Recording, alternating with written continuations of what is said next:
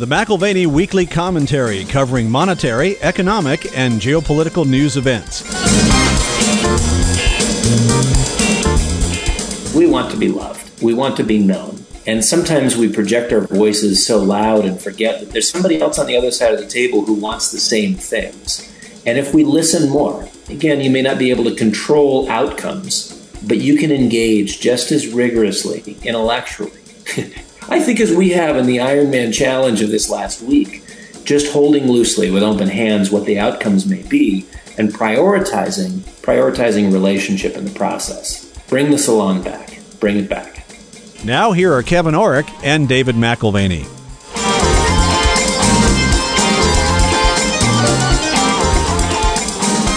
Welcome to the McAlvany Weekly Commentary. I'm Kevin Orrick along with David McAlvany. Well, David, you're in Hawaii, and man, I missed last night. You kept going in and out of service. You know, most of our listeners know that we meet on Monday nights, and we don't necessarily always directly discuss what we're going to talk about when we record on Tuesdays, but a lot of times, you know, there's momentum to the conversation by the time we start recording because we've talked on Mondays. But you kept going in and out of service. I had my Talisker poured. We were trying to carry on a conversation, and I think I texted you and said, let's just catch up tomorrow, because you were garbled more than not. But man, it's amazing how much I miss it when we don't do it. Well, it's our version of a weekly salon. It's on a Monday evening. We gather, we discuss, we learn from each other, we discover gaps in our thinking, we explore new ideas. Occasionally this feeds into the commentary. Usually it does not, but Mondays are a part of Tuesday's commentary recording. Of course, it gets published on Wednesday. It's like exercising and making the mind more pliable prior to the weekly podcast. I know. I really look forward to it. When I took my daughter over to Oxford, you had said, make sure you go to the Eagle and the Child where the Inklings met. And we did. That was the first thing we did when we got off the plane. We got on the train to Oxford. We went over to the Eagle and the Child. We had fish and chips there, but we went around to the back room. For any listener that gets to Oxford, I would highly recommend you go see where J.R. Tolkien and Owen Barfield and C.S. Lewis, where these guys would actually meet. It reminds me of what you and I do on Monday nights, Dave, and it's so intellectually and spiritually stimulating. My only other suggestion would be if you go across the street to the Lamb and the Flag, they have a better selection of beers. But that's on a different point. You know, bring back spiritually stimulating. Yeah, you went to the spiritually stimulating right away. I wasn't talking beer, Dave. Yeah. Well, I wish we could bring back the salon. I have a dear friend who meets weekly in his basement, what he turned into a pub, to discuss ideas with an array of people. Typically, it's over a dram of whiskey and with a pipe. Before we had kids, my wife and I engaged our community with what we called the Thought and Inquiry Forum. We'd do film critique 1 week, and then 2 weeks later, we would look at an essay from Mortimer Adler's series, The Great Books. Do that, a couple times a month. And, the salon was this old idea of bringing people together and curating a conversation and having just the right people there for dialogue and debate and critical thinking. And it's something that I miss. I miss the Thought and Inquiry Forum. I think if we cannot discuss, if we cannot debate, then our ability to fully understand the realities around us are diminished. And, on the commentary here in this podcast, we want to understand the nature of things. We're interested in finance and economics. That's, our reason for existence, more or less, on this podcast. But there are no-go zones. There's a growing number of no-go zones, which suggest that interdisciplinary thinking is not allowed, that all spheres have their high priests, and those priesthoods write the dogma for those particular disciplines, and you're either on board or you're not to go there. Economists are just one version of the dogmatist. This has long been the case. Even go back to what Keynes said decades ago. Practical men who believe themselves to be quite exempt from any intellectual influence are usually the slaves of some defunct economist. Madmen in authority who hear voices in the air are distilling their frenzy from some academic scribbler from a few years back. Think about that. Do you know what madman is in your head? The sociologist, the psychologist, the scientist, the economist being the slave of some defunct thinker probably is not a good idea. What about being a slave to some defunct scientist? I mean, it was not that long ago that the flat earth theory was pretty popular in its day. Well, it was the operative theory. Well, in theory, what theory is trying to do is just take what people are seeing and make some sort of story out of it that makes sense. And, the story changes based on various fields of view. I know in science, some of the more inventive laboratories, like Bell Labs, they actually have encouraged in the past this interdisciplinary discussion like what you're talking about. Or at Princeton, at 3:00 in the afternoon, they have tea. Well, they don't have tea so that they can be caffeinated. They have tea so that they can take these various disciplines and get them talking to each other. And there have been some amazing discoveries that would have never been made within the field of, let's say particle physics or quantum physics or mathematics, where there's an overlap. Well, that overlap can only be found in that interdisciplinary approach of discussion. You and I have integrated dialogue into our lives, and the commentary is a part of that. I think what I prize most about that is that dialogue reveals gaps. It shows you blind spots. And it's critical for us. It's critical for the body politic. It's critical to our reflection on the events around us. It's critical to what we do, again, for this commentary. Yeah. Well, you're in Hawaii right now, and I know that you guys, I missed that this time. 5 years ago, I did the triathlon with you, the half Ironman, and it was great. But two of my favorite things afterwards it was just the get together, the party, where everybody got a chance to just sit down and talk. And I have to say the second one, Dave, was a few days later, we got back into Hapuna Bay and we were no longer competing. We just got to swim. I love both of those things. I look back and I think, what do I remember most about the triathlon? And honestly, it was the social interaction and that last swim before getting on the plane. Well, this time there's a group of 25 of us. We finished the half Ironman this past weekend. It was a grueling day, lots of wind. The heat was unbearable. We actually had 2 of the 25 end up in the hospital, unfortunately. But, in that party you were talking about, the after party, we were discussing, and there's a commentary listener who joined us, and there was a question posed, the question of QE limits and quantitative easing. There was a claim, he was saying, by a renowned deflationist that we don't need to worry about inflation when the Fed can only buy bonds in a quantity matching excess reserves of depository institutions. And, again, this is just a casual conversation over a beer after the race. And I thought, well, that's interesting. I'm not aware of limits set on the Fed's monetization schemes. But wouldn't that be a blind spot in my thinking on inflation if that were the case? Is there something in the Fed's bylaws? Is there something about, a policy which they've had in place? And I can either remain content in my conclusions and not explore a potential blind spot or seek to resolve the issue. And dialogue reveals blind spots, right? Or at least the possibility of blind spots. And dogma hopefully recedes with this balanced approach to listening and researching and reflecting and responding. And, I should, in fact, be grateful to, even in this context, if I'm initially disagreeing, what if later on I discover I was wrong? Mm-hmm. The discovery is progress. So I'm always asking the question, why are people so afraid to be wrong? It's a part of a growth process. So I revisited the Fed statistical release, the H41 statistical release, and the math doesn't work. Matching up the QE limits and the reserves held from depository institutions.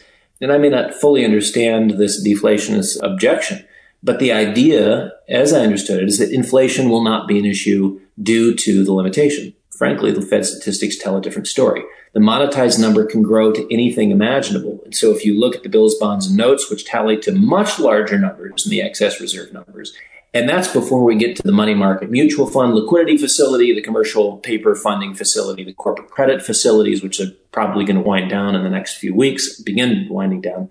Then you've got the municipal liquidity facility, the residual holdings from TALF 2. All that to say, I had to check and I had to recheck, and it was healthy to do that. Healthy conversation has to happen. And if I'm missing something, I hope that someone will challenge me on it. Listeners will fill in a gap, question an assumption, add to a deeper understanding of the issues in play. And, oftentimes the two of us will comment to each other about comments on the commentary, and we'll reflect on them. And they are insightful, and they're a teaching and learning opportunity for us. We appreciate them. I'm amazed at the intelligence and the thoughtfulness of our listeners. Just thinking about what you were talking about on QE, though, if indeed there was some sort of limitation on that, and that limited inflation in a way, that would also say that modern monetary theory works. But as you think about it, Russell Napier, about a month ago, showed us why QE up to this point hasn't created a high inflation. It stayed in the financial system. Like the metaphor that you've used, or the analogy has been water behind a dam, like Hoover Dam, all that liquidity behind the dam. And what he basically was saying is once velocity increases, once that money starts getting spent, it can turn into inflation quickly. On Sunday night, Dave, we have steak. I go outside, grill up a steak, and that's been a tradition for years. And, we feel very blessed that we can have a steak on a Sunday night. But my wife told me on Sunday, she said, Kevin, the steaks that I normally pay $11 for each are now 17. She said it just happened. It's a boom. So, if QE really did have limits, and if we are really going into a deflation, I'd like to see where it is. Can you tell me where deflation actually is occurring? Yeah, that's a good question. I mean, we can see it perhaps if Bitcoin's dropping from 65,000 to 30,000. There's always conversation about deflation when asset prices are moving down. Rarely is there conversation about inflation when asset prices are moving up. And that's just with assets. When we talk about consumer prices, again, it's a little bit different. Everyone likes to focus on the inflation side. No one really complains if you have deflation in consumer prices. Flat screen costs you less, a cell phone costs you less, whatever costs you less. We all look at that and say, actually, that's like getting a pay raise. My money goes further. So it is interesting. We actually have this idea that deflation is bad when, in fact, consumer price deflation is one of the great benefit. Who is the beneficiary of it? The consumer is. Could you imagine, Dave, if we actually were paying for goods that were made in China and the Chinese were making the wage that they would in the United States? And Bill King just recently said that is shifting, that at this point, China is fully employing their workers, and so there's no need for them to pay them the low wage that we've gotten used to. That could certainly turn into inflation very quickly here. Yeah, and one of the things that, as I went through that report, the H4-1 report, and looked at sort of the litany of things that the Fed has put money into and supported, it's kind of an unintended consequence. But back to money markets, just briefly. Money markets are this pool of resources we assume we can go to, put money in. It's a cash alternative. There's some yield.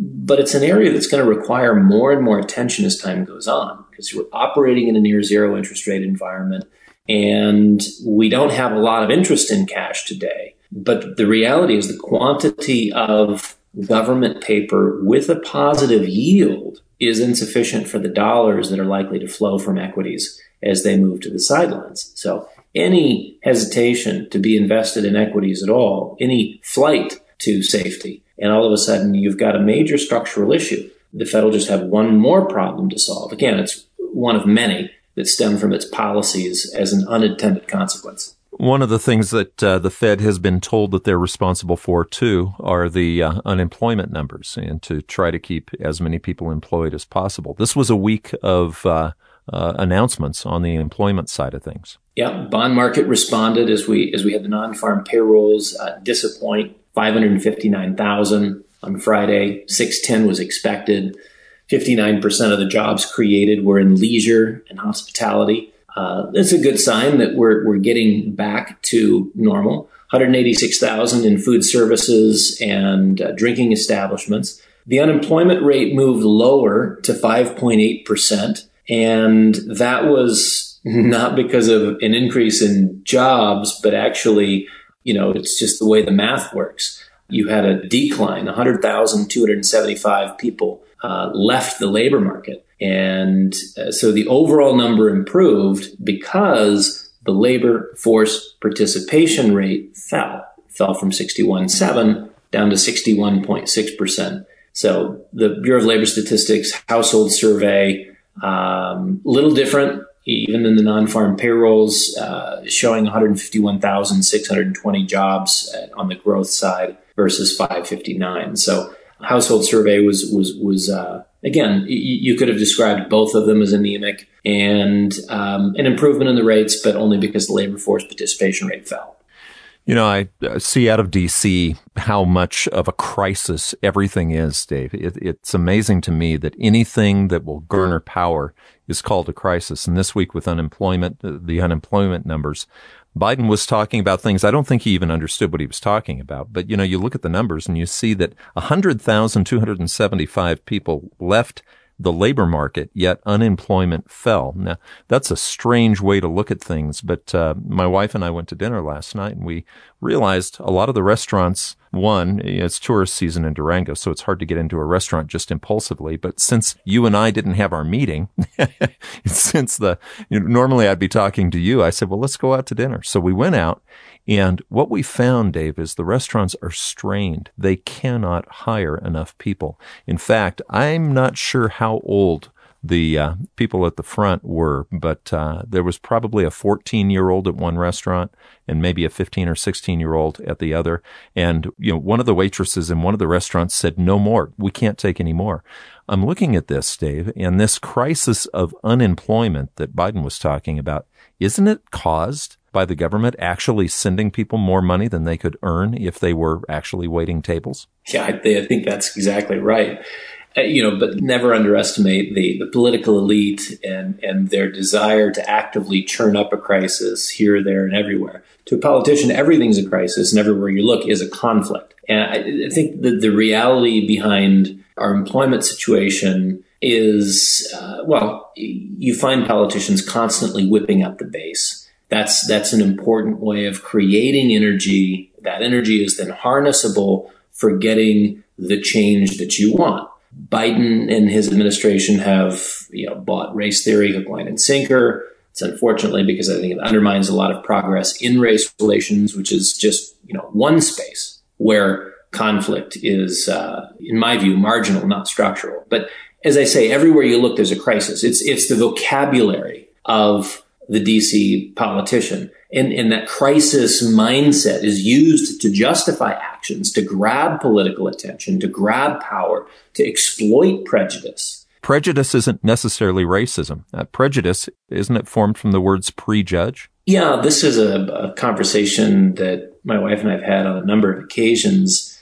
Prejudging someone takes place all the time. And there's certainly limiting factors to it. Sometimes it's healthy. Sometimes it's normal. And sometimes it's very unfortunate and costly to relationship.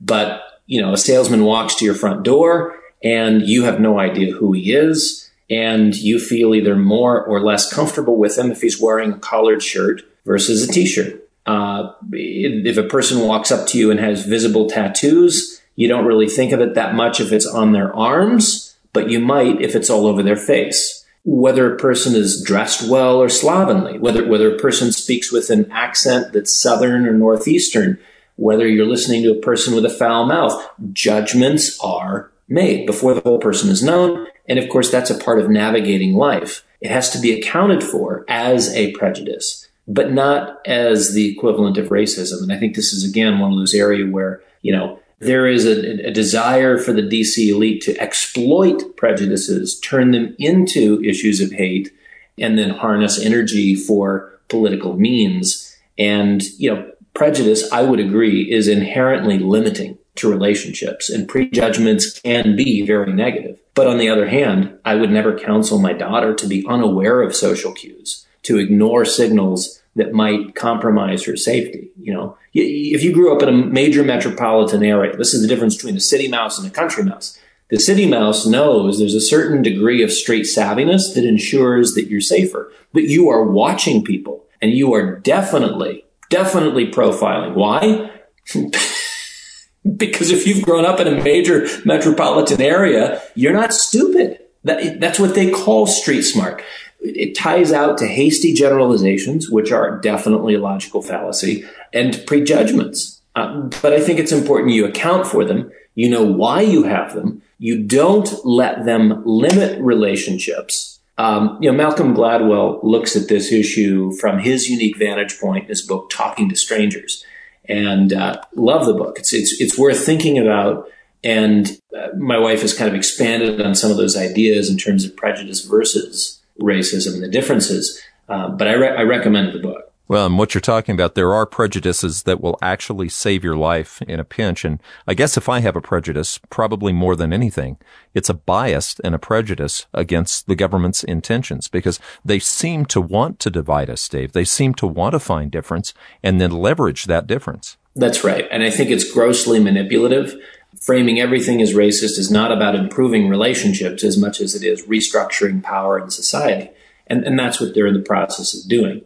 You've got the dream, a part of the dream spending package for Biden is on childcare, $225 billion. Do it for the children. Years. Yeah, do it for the children, right? Isn't it, some of the worst things that have ever happened in world history have been do it for the children? Well, and in this case, it's offering to take your children for universal preschooling, for care, what I might see as imprinting earlier than ever before.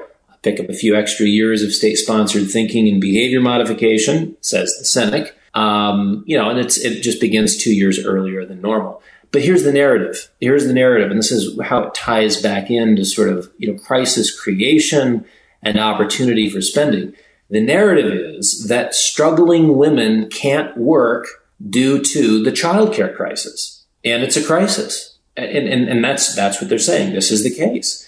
Apparently, we have a childcare crisis. If you look at the employment numbers, over the last 2 month period, women have gained 390,000 jobs. Men have gained 381,000 jobs. Since February of 2020, looking on the lost jobs versus lost, men versus women, February of 2020, women have lost a total of 3.3 million jobs from then to now. Men have lost 3.8 million jobs in the same time frame. The equivalence is there if you can do the math, but politicians would prefer to create the impression that childcare is the obstacle to getting women back to work. So now we have a women's rights issue in play. We have kids holding them hostage at home. And oh, by the way, only the state can fix this colossal imbalance, which does exist or does not exist. I mean, we have a childcare crisis as defined by DC politicians, meaning we have a spending opportunity. Remember, anytime you hear the word crisis in DC, you should hear it translated as a spending opportunity. DC has money they want to spend, or it's going to go get it to spend it, and it's going to be directly on constituencies. Crisis is perfect cover for almost any political mischief, regardless of party affiliation. Well, I mean, just look at the last year. The details that are coming out right now on the Fauci emails and what was known and how it was used, you talk about political mischief. There's been an awful lot of political mischief based on COVID, real or not, as far as where it came from and whether a mask works or whether you get the vaccine. All of that, there's political mischief behind it. It was the crisis of 2020. And you're right. Fauci's emails suggest a whole host of conclusions that, whether it's on the Wuhan Genesis or U.S. funding of research at that facility, or on what Fauci knew and never said, what he said privately in contrast to public messaging. You just read the emails. And, having information accessible, it's kind of interesting, this whole Freedom of Information Act and the request that was made. Of course, this was not on his personal emails, but just the ones tied to his public role.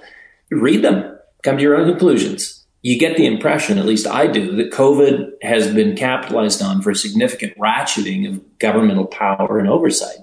And, if you disagree with that, try not to be dismissive on that point completely, because, again, crisis is perfect cover for almost any political mischief. You have sort of this cover, if you will, of silence, media silence on the Fauci emails, along with the White House press corps leaving what is a very hot topic off limits. It's kind of intriguing. You know, there seems to be an attitude these days that if an individual can do it, the government can do it better. But, you know, you look at the difference between communism and capitalism and just some of the signs. You know, we talked before about the difference between East Germany and West Germany as the road ran north from Munich to Dresden. And you could see the East German side was just horrific, and that was a command and control economy. And then the left side of that road from Munich to Dresden going north was Bavaria, and it was beautiful, beautiful farms. So do you feel, Dave, that even the media is shifting things to take individual liberty away and move it to command and control and socialized everything? Kevin, it seems like one of the early tragedies of the 21st century is that we're already forgetting some of the most valuable lessons of the 20th century. And the global nature of power is shifting from individual people to central planners. And that's been astounding. We have central bankers moving to center stage in the economic sphere, and the social and political acquiescence in the context of mortal fear in 2020 has been shocking. And I'm not saying some problems can't be solved by a federal source or shouldn't be solved. You know, study the Catholic social teaching on subsidiarity. And yes, there is room for requesting more resources to solve a problem that can't be solved at a lower level of power. But a first response should always ideally come from the lowest level of power, according to the principle of subsidiarity. But those closest to the issue of concern, if you have the resources to solve it, great. If you don't, then reach up and ask for some help. But we've shifted dramatically towards seeing every problem as a federal and not a local or state concern. And maybe it's easy to understand. It's where the money comes from, whether you're talking tax redistribution or the money printing franchise. And you look at the COVID response, and yeah, I mean, to some degree, the federal government had to be involved. But that is kind of the way we roll these days. The federal government is always involved, not just had to be in one situation, but is almost always the first to be invited. Yeah, I look at the COVID response, Dave, and again, going back to, just going out to dinner last night and seeing that these restaurants literally cannot get enough workers to meet the demand. That is part of that response to the crisis. You socialized everything, you send everybody money, and why work? The National Federation of Independent Business says that 44% of small businesses are unable to fill their job openings. And of the respondents that they spoke to, these are small business owners, 92% of the respondents said they're not able to find qualified applicants for the roles they're trying to fill. Top reason given for a shortage of workers was supplemental unemployment benefits. Probably not a surprise to you, but Biden has responded. You can bring people off the couch. You just have to pay them more. Raise your wages. You'll get your workers. So it's really interesting to see this. We're passing the $28.4 trillion mark on our debt. We're paying people not to work. And the big guy says, compete with us on the wage front for those who are going to be working versus just receiving wages for not working. And everything's going to be fine. And I think one of the things that raises, coming back to this issue of inflation, deflation, what about cost pull inflation? Should we worry about wages rising along with materials costs? And I think the answer we're getting from DC is no, because the neo-Keynesian economic fundamentalists have consecrated both the unemployment benefits, and in faith, they believe that inflation will help us, not hurt us. Meanwhile, what are we doing? Not that we all go out and gorge ourselves on candy bars, but have you noticed? Shrinking candy bars, shrinking cereal boxes yet again. Nevertheless, keep the faith. Central planning is working. Yeah, you wonder if, Life cereal is going to look like a thimble at some point. It brings me back to what you were talking about before, the deflationist who had the theory that any amount of quantitative easing that's limited would, not lead to inflation. Maybe I'm misstating that. But, any economist, or actually you don't have to be an economist, anybody who's read any economic history realizes that anytime you print money, it causes either shrinking of the boxes like you're talking about, or inflation for the same amount of goods or services. I enjoyed a Financial Times article by Wolfgang Schäuble this week. He was previously the German finance minister and obviously has been involved with the European Central Bank. And, many people have viewed him as sort of an inflation hawk. And they were surprised in recent years when he was, agreeable to the idea of government intervention. And, he's just basically willing to say yes, but, and the key qualifier is there in what follows next. I'm going to quote from the Financial Times article where he says, many governments focus on the easy bit of Keynesianism, borrowing, and then postpone repayment of their debts. This leads to continually expanding sovereign debt. Sooner or later, inflation looms. Keynes saw this as a major threat, citing its potential for, quote unquote, overturning the existing basis of society. And I think that captures the concern well. And I sometimes wonder, Kevin, if the current economic policies are accidentally destructive, overturning the existing basis of society, or maybe even intentionally destructive, overturning the existing basis of society. Well, it goes back to Crisis on Leviathan. The Leviathan continues to grow and grab power.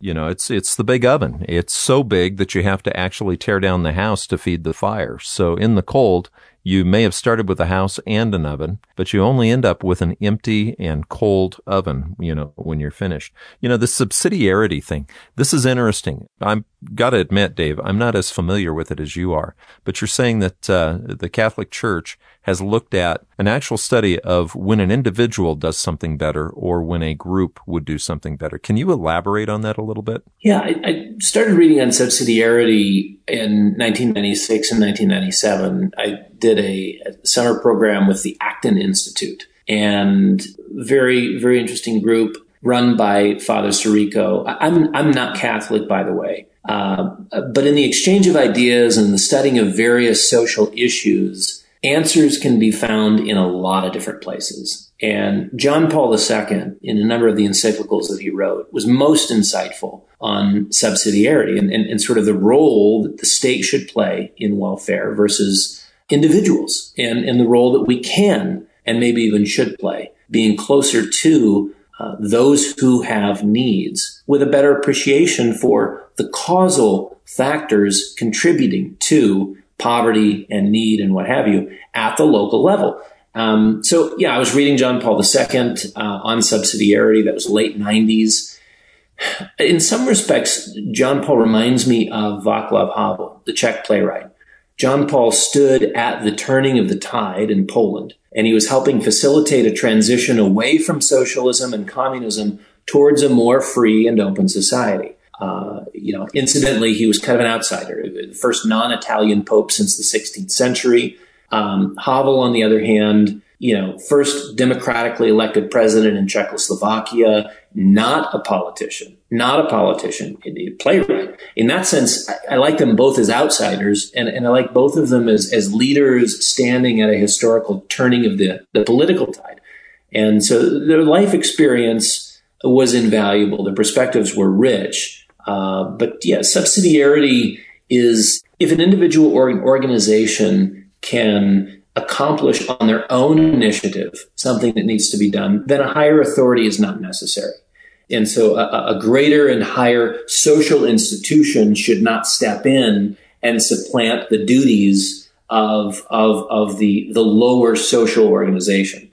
There may come a point where intervention is helpful. But again, it's a subsidiary role to step in, to help, and then ultimately to step out and allow individuals or smaller institutions to take on the task and be the sort of problem solvers, if you will. I don't know if I've done that justice, but subsidiarity is a fascinating concept to read on.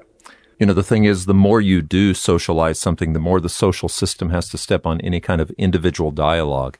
I think about the last year, Dave, and how many changes there were to our ability to actually talk about the things we'd like to talk about. There are Monday nights where we talk about things and say, I don't know that we can even say this on the commentary without it being blocked. I heard recently that YouTube has blocked Trump for the next 2 years. And, whether a person's a fan of Trump or not, that just seems wrong, that this discussion level and the ability to communicate, you call it the salon, that seems to be very much muted at this point. Yeah, for me, the fascinating reality of 2020 was to see how fear scrubbed the salon. And again, this is not a hair salon. This is not a nail salon.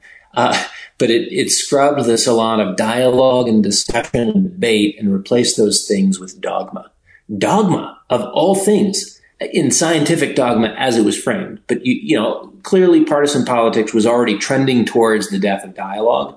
But you had fear in 2020, which crushed conversation completely. And it's ironic that new religious dogma has replaced the old. The temptations to power never change, whether the religion be one of a metaphysical nature or of a scientific nature. What you basically have is the interpreters of reality standing and proclaiming all that is acceptable for thought and action. And in this case, Fauci is something of a figurehead of the new religion.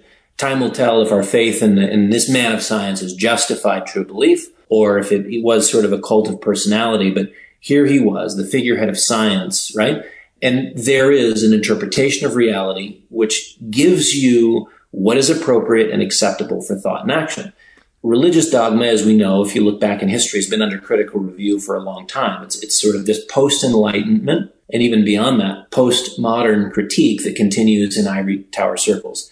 And it makes it ironic that it's the ivory tower which is so stridently moving towards a new fundamentalism. And you see it in a couple of different stripes and strains. You get your scientific fundamentalism, your climate fundamentalism, and a number of different new forms of fundamentalism that exist today where you're simply not allowed to discuss. You accept what has been determined to be true according to an interpretive theory.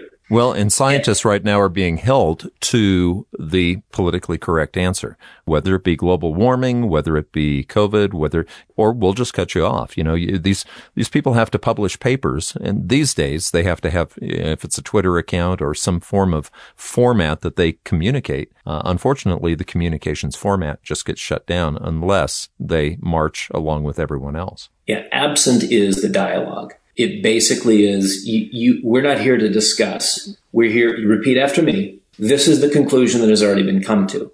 And again, so it's interesting that an interpretive theory is being treated as fact. Because if you look at the history of science, and I would encourage you to look at two different places, read Ram Hare's The Philosophies of Science, or a little less dense, but equally interesting, Kuhn's Structure of Scientific Revolutions. And if you look at the history of science, it's just like the history of ideas. What it suggests is that we are only a little less blind through time, and there are incremental improvements with each discovery. And what happens is you have, on the other side of a fresh discovery, a new explanatory theory. As it turns out, science is not a set of facts we acquiesce to. Science is an operative explanatory theory for the facts. It's the lens through which we see and understand things. And the lens of science is ever changing. And I think people forget that so quickly. If you don't understand the history of science, you don't appreciate that the lens of science is ever changing. So when we call something scientific, we should keep in mind that we have thousands of years of scientific interpretation, which was incomplete or completely wrong. Yet it was the best that science could offer at the time. What we should say instead of trust the science, or any other dogmatism for that matter, trust the economists, or trust the central bankers. What we should say is trust the explanatory theory. We think this one is better than the last. And yes, we remain ignorant of the next explanatory theory, which will bring us superior insight, but we're going to go with what we have now. So forgive us for the areas in which we're wrong, but this is as good as it gets for the time being. It's interesting, Dave. Sometimes you can have several theories in science that help enhance each other because it's a little like the different parts of an elephant. And I think about physics over the last 150 years. Quantum physics does not match particle physics or relativism. You've got various theories right now, and then you've got string theory that's out there as well.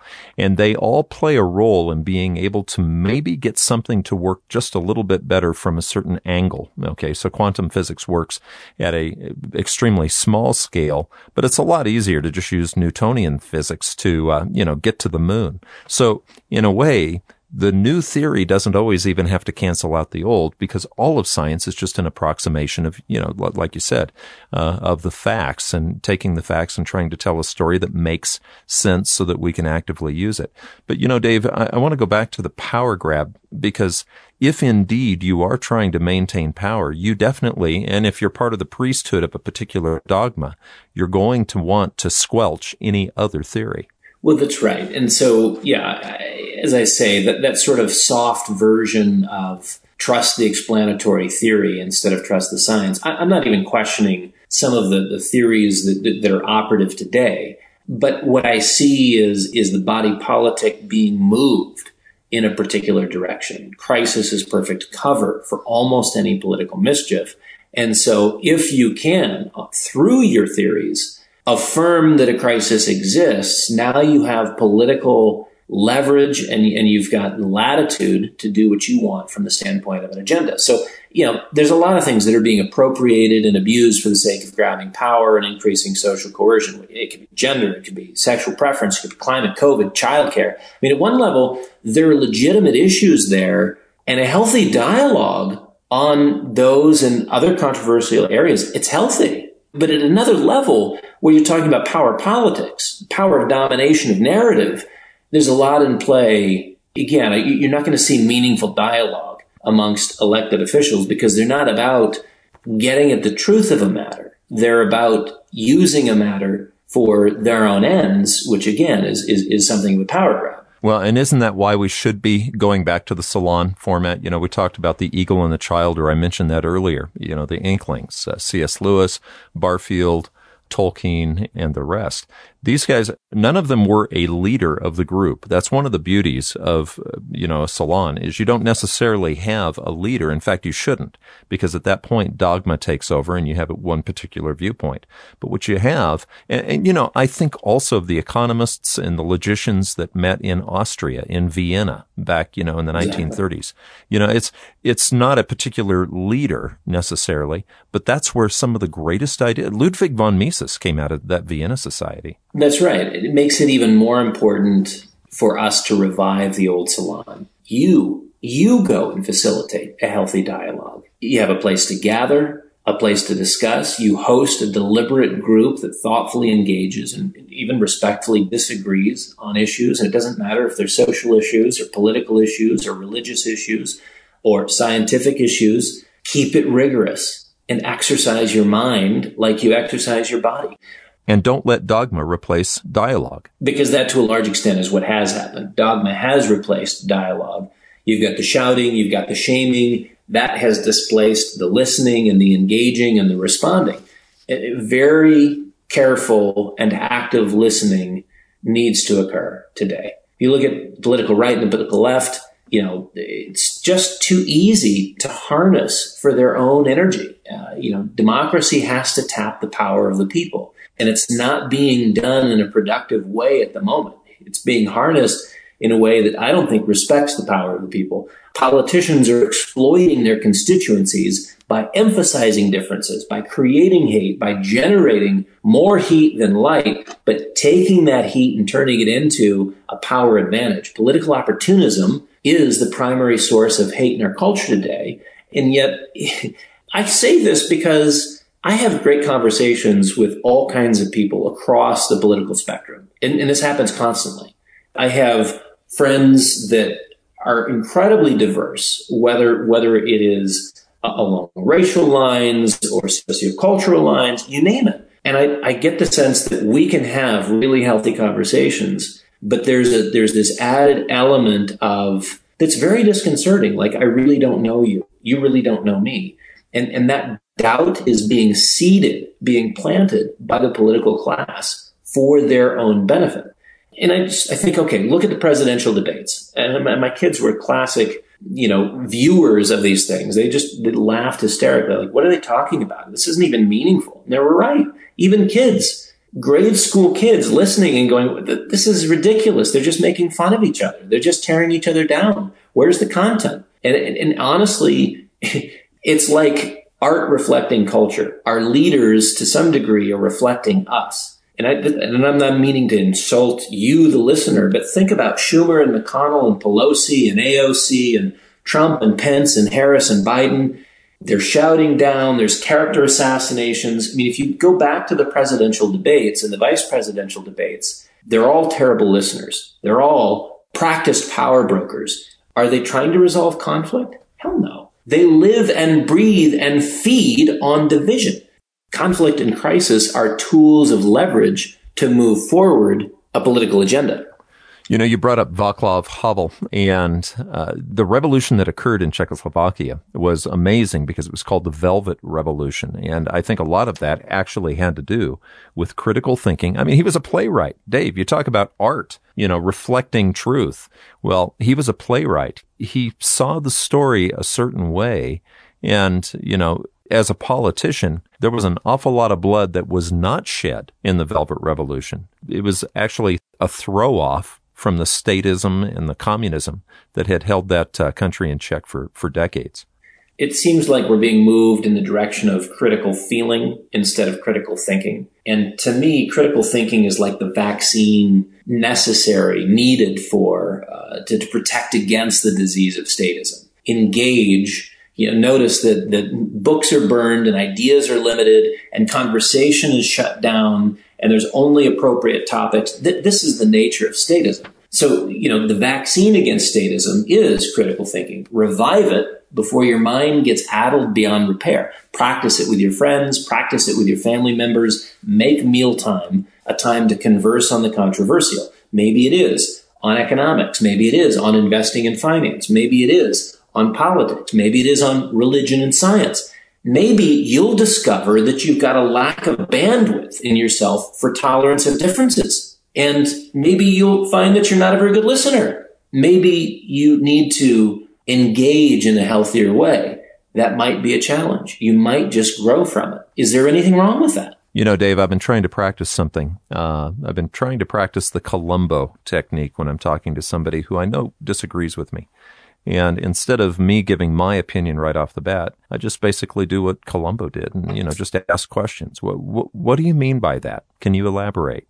And it's amazing. Sometimes these statements really don't have a depth more than 1 or 2 layers deep before the person realizes, either one of us may realize, that whatever position that we're holding really doesn't have a foundation. So it's an amazing thing if you just simply ask a question.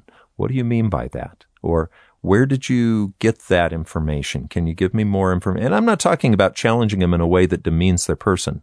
I'm talking about just simply being interested in more dialogue. And it's amazing. So you talked about talking to diverse people.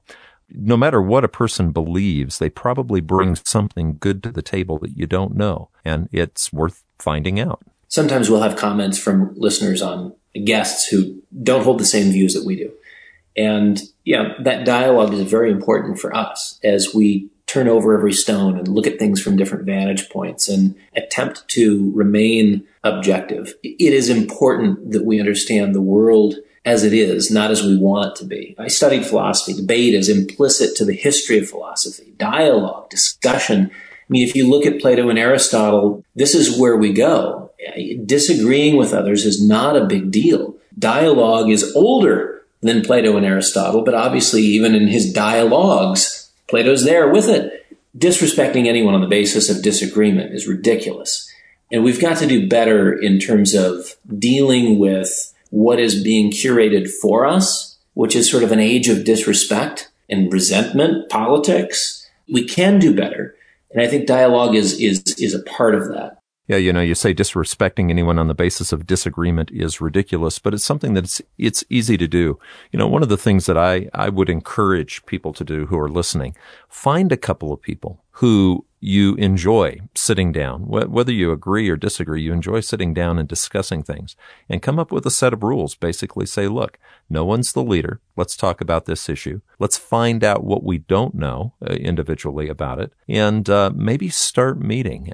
You know, you talk about that being sort of a vaccine for statism. You know, instead of worrying about vaccines for COVID, maybe what we do need to do is come up with these discussions, these salons, these vaccines to statism. Otherwise, we're not going to have a voice. You know, Kevin, we just finished a really interesting period of time, the 25 of us that are out here in Hawaii. There's a lot of things that you can control and some things that you can't control. There was rigorous training that went into preparation for this race. And in the end, you just bring what you have on the day. And you find that you're not in control of everything. You can't be. and you do your part, you plug in. And I think that as rigorous as these colleagues and friends of mine have engaged their bodies, and still we're left with this sense of there's things that you can't control and you have to be okay with that. To me, that's almost the same attitude that you bring towards the salon, which is, yes, you engage fully. Yes, it is rigorous. Yes, you bring your very best. And know that the point is not for you to control an outcome or to convince the world of anything, but just to engage and to better understand not only someone else's point of view, but for them to know that they have been understood. Kevin, we're really basic people. If you think about it, we want to be loved. We want to be known. And sometimes we project our voices so loud and forget that there's somebody else on the other side of the table who wants the same things. And if we listen more, again, you may not be able to control outcomes, but you can engage just as rigorously, intellectually. I think as we have in the Ironman challenge of this last week, just holding loosely with open hands what the outcomes may be and prioritizing relationship in the process. Bring the salon back. Bring it back. You've been listening to the McAlvany Weekly Commentary. I'm Kevin Orrick along with David McAlvany. You can find us at McAlvany.com. That's McAlvany.com. And call us if you'd like. 800-525-9556. This has been the McAlvany Weekly Commentary. The views expressed should not be considered to be a solicitation or a recommendation for your investment portfolio. You should consult a professional financial advisor to assess your suitability for risk and investment. Join us again next week for a new edition of the McAlvany Weekly Commentary.